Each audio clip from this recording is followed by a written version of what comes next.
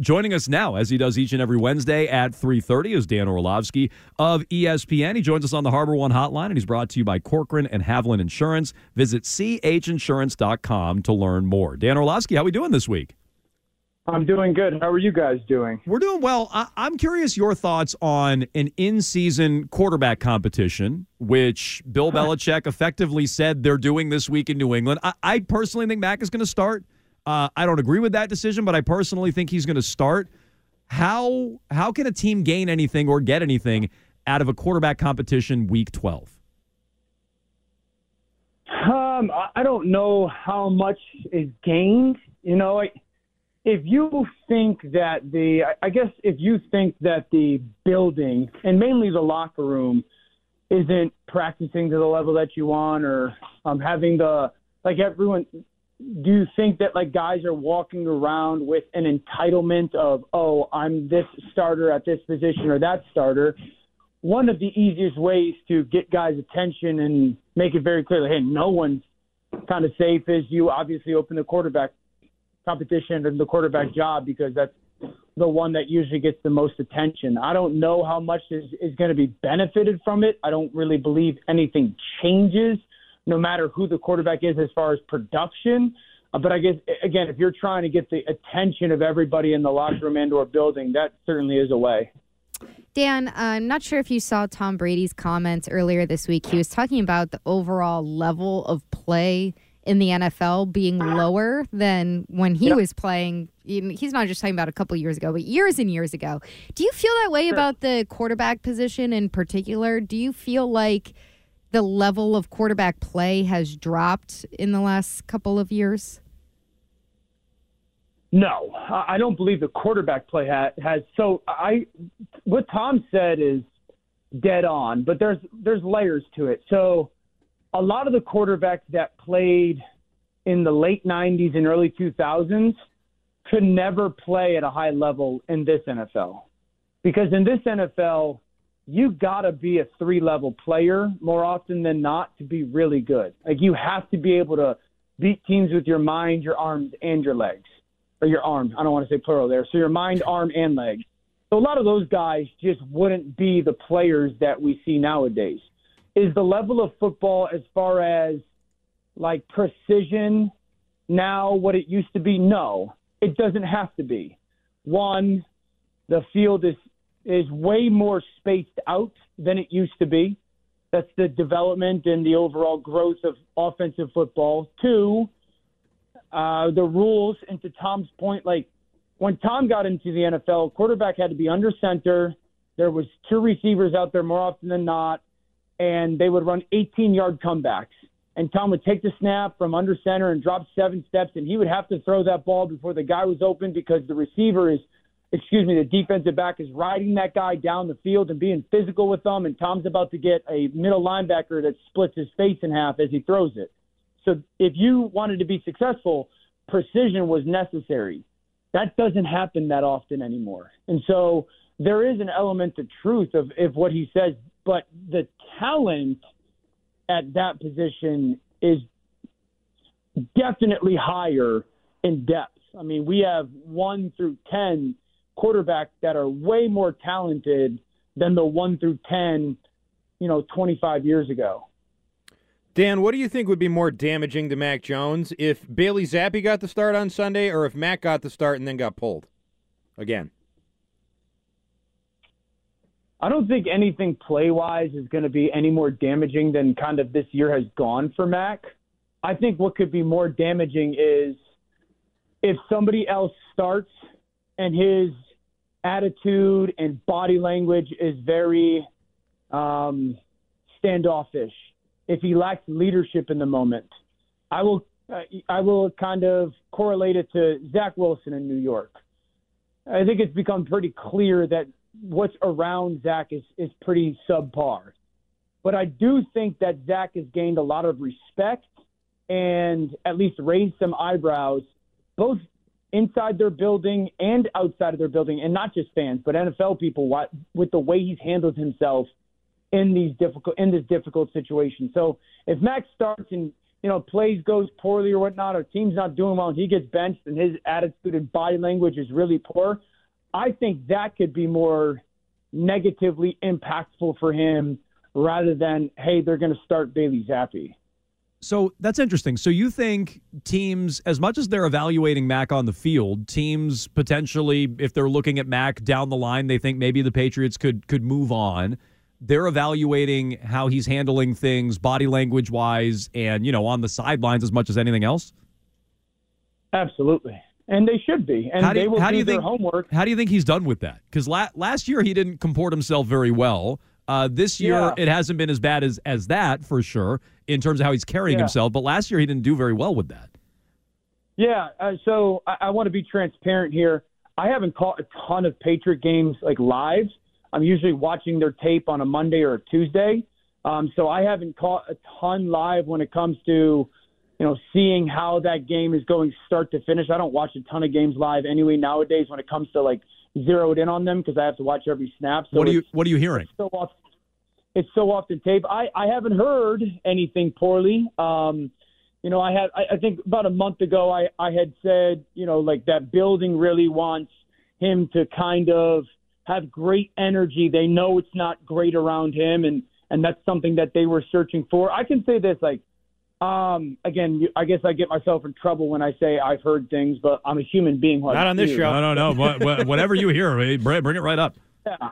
I've had 2 conversations with people that are attached to NFL decision-making for different places, and they think Mac Jones is a starter in the NFL. They still believe that Mac Jones is a starter in the NFL, whether that's in New England or somewhere else. Just the player of the player themselves, they still, conviction-wise, like they're convicted about it, still believe that he is a starter in the NFL. Well, that's good to hear for Mac. But we're just looking at this maybe quarterback competition. Probably not. Looks like quarterback competition this week. Is it unfair to say that New England may have the worst quarterback room overall in the entire league? Who do you think has a worse room than them right now? As far as like overall talent, starter and backups. Atlanta's not great. It hasn't gone great in Atlanta. Trying to think of anybody else that's really Chicago's too talented. The Jets aren't great. Giants, the Jets aren't great. So probably the Giants, the Jets, New England. I guess if we're taking Cincinnati out because Joe Burrow's not there and he's hurt, probably Cincinnati.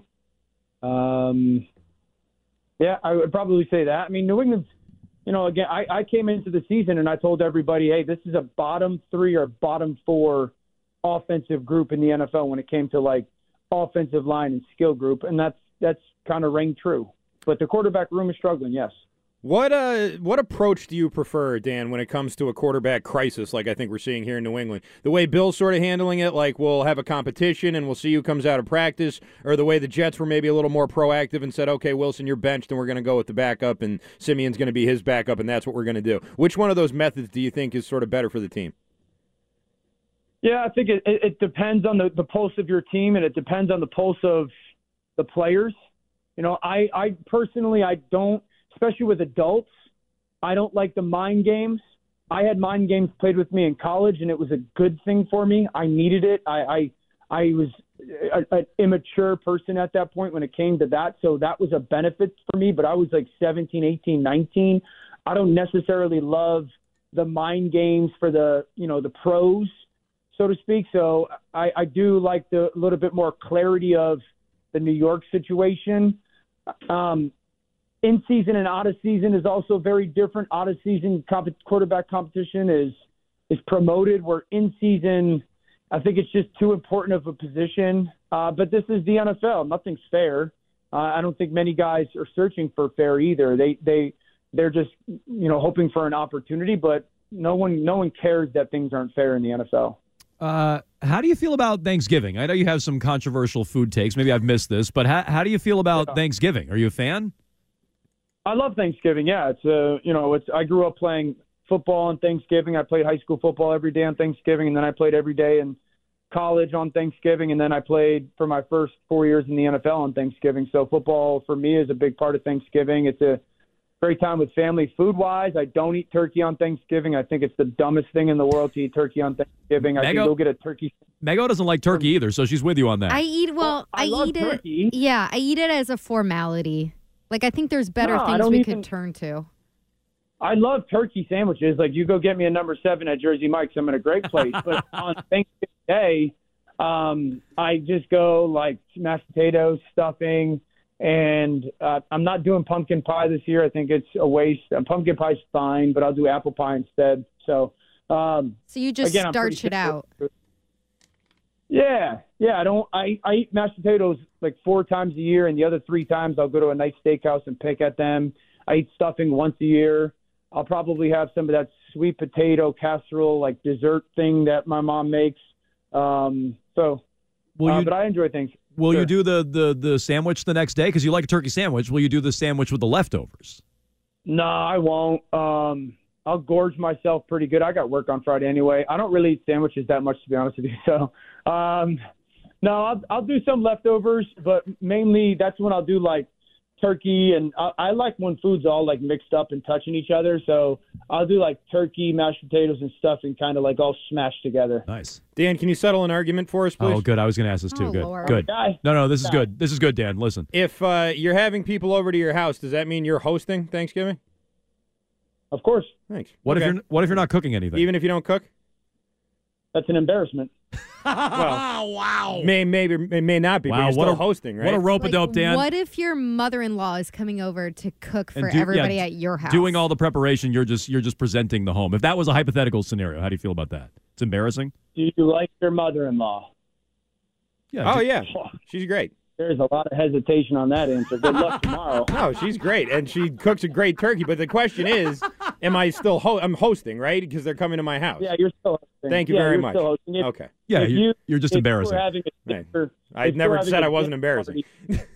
If you were having a dinner party and you paid a chef to come into your house and cook the meal, you're still hosting the dinner party. Absolutely. Yeah, I'm not so sure about that, Dan. I hate to argue disagree with the dictionary. I hate to disagree with you on that, but but I like you calling Arcan an embarrassment. I think we can all agree on that. Dan Orlovsky joins us every week at this time here on Jones and Mego with Arcan. We appreciate it. Have a happy Thanksgiving, and we'll talk to you next week. Later, guys. All right, Dan Orlovsky, as all our guests, joins us on the Harbor One hotline. I feel like I won that, but it still kind of hurts. Yeah, well, he started by saying, "Of course you're hosting," which I saw Arcan's face light up back there. Yeah. But he left it. He was getting on you, Mego, for a misleading question. Talk about misleading. If you have people over, are you hosting? Well, yeah, I think most people would agree with that. What if that's the beginning and the end of it. Well, it's not the beginning and the end of it. Yes, you're it leaving is. out a very key detail that you're not preparing anything, you're not cooking anything, you're not doing anything. Let's be clear, we're talking about your house a is just an holiday. empty husk where people are showing up. Argue with the dictionary. Don't argue with me. Dinner. The entire holiday revolves around the dinner. Great. Thank you. The holiday is the food. And they could eat their food somewhere else. But they're eating it at my house because I'm hosting. It was a hesitation about his mother-in-law, wasn't it? Yeah, I didn't quite hear the question, but I do like my mother. I'm not going to blame the connection there. Also, are you paying your mother-in-law? Like, that's not equivalent. Paying her what? Yeah, you are paying a chef. That's a good point. It's faulty logic is what it is. Faulty Well, logic. regardless, it's still at my house and I'm still hosting. Yep. 617-779. Argue with Merriam-Webster. Don't argue with me. 790. I'll argue with whoever. I'm happy to. If I'll argue she- with if Dan. she I'll argue with calls Dan into Orlovsky. the I'll argue show, with you. I will. I'll argue with the dictionary. I think you know me. I would do that. 617-779-7937. More of your phone calls here coming up next on Jones and Mego with Arcan. Of course. Thanks. What if you're not cooking anything? Even if you don't cook? That's an embarrassment.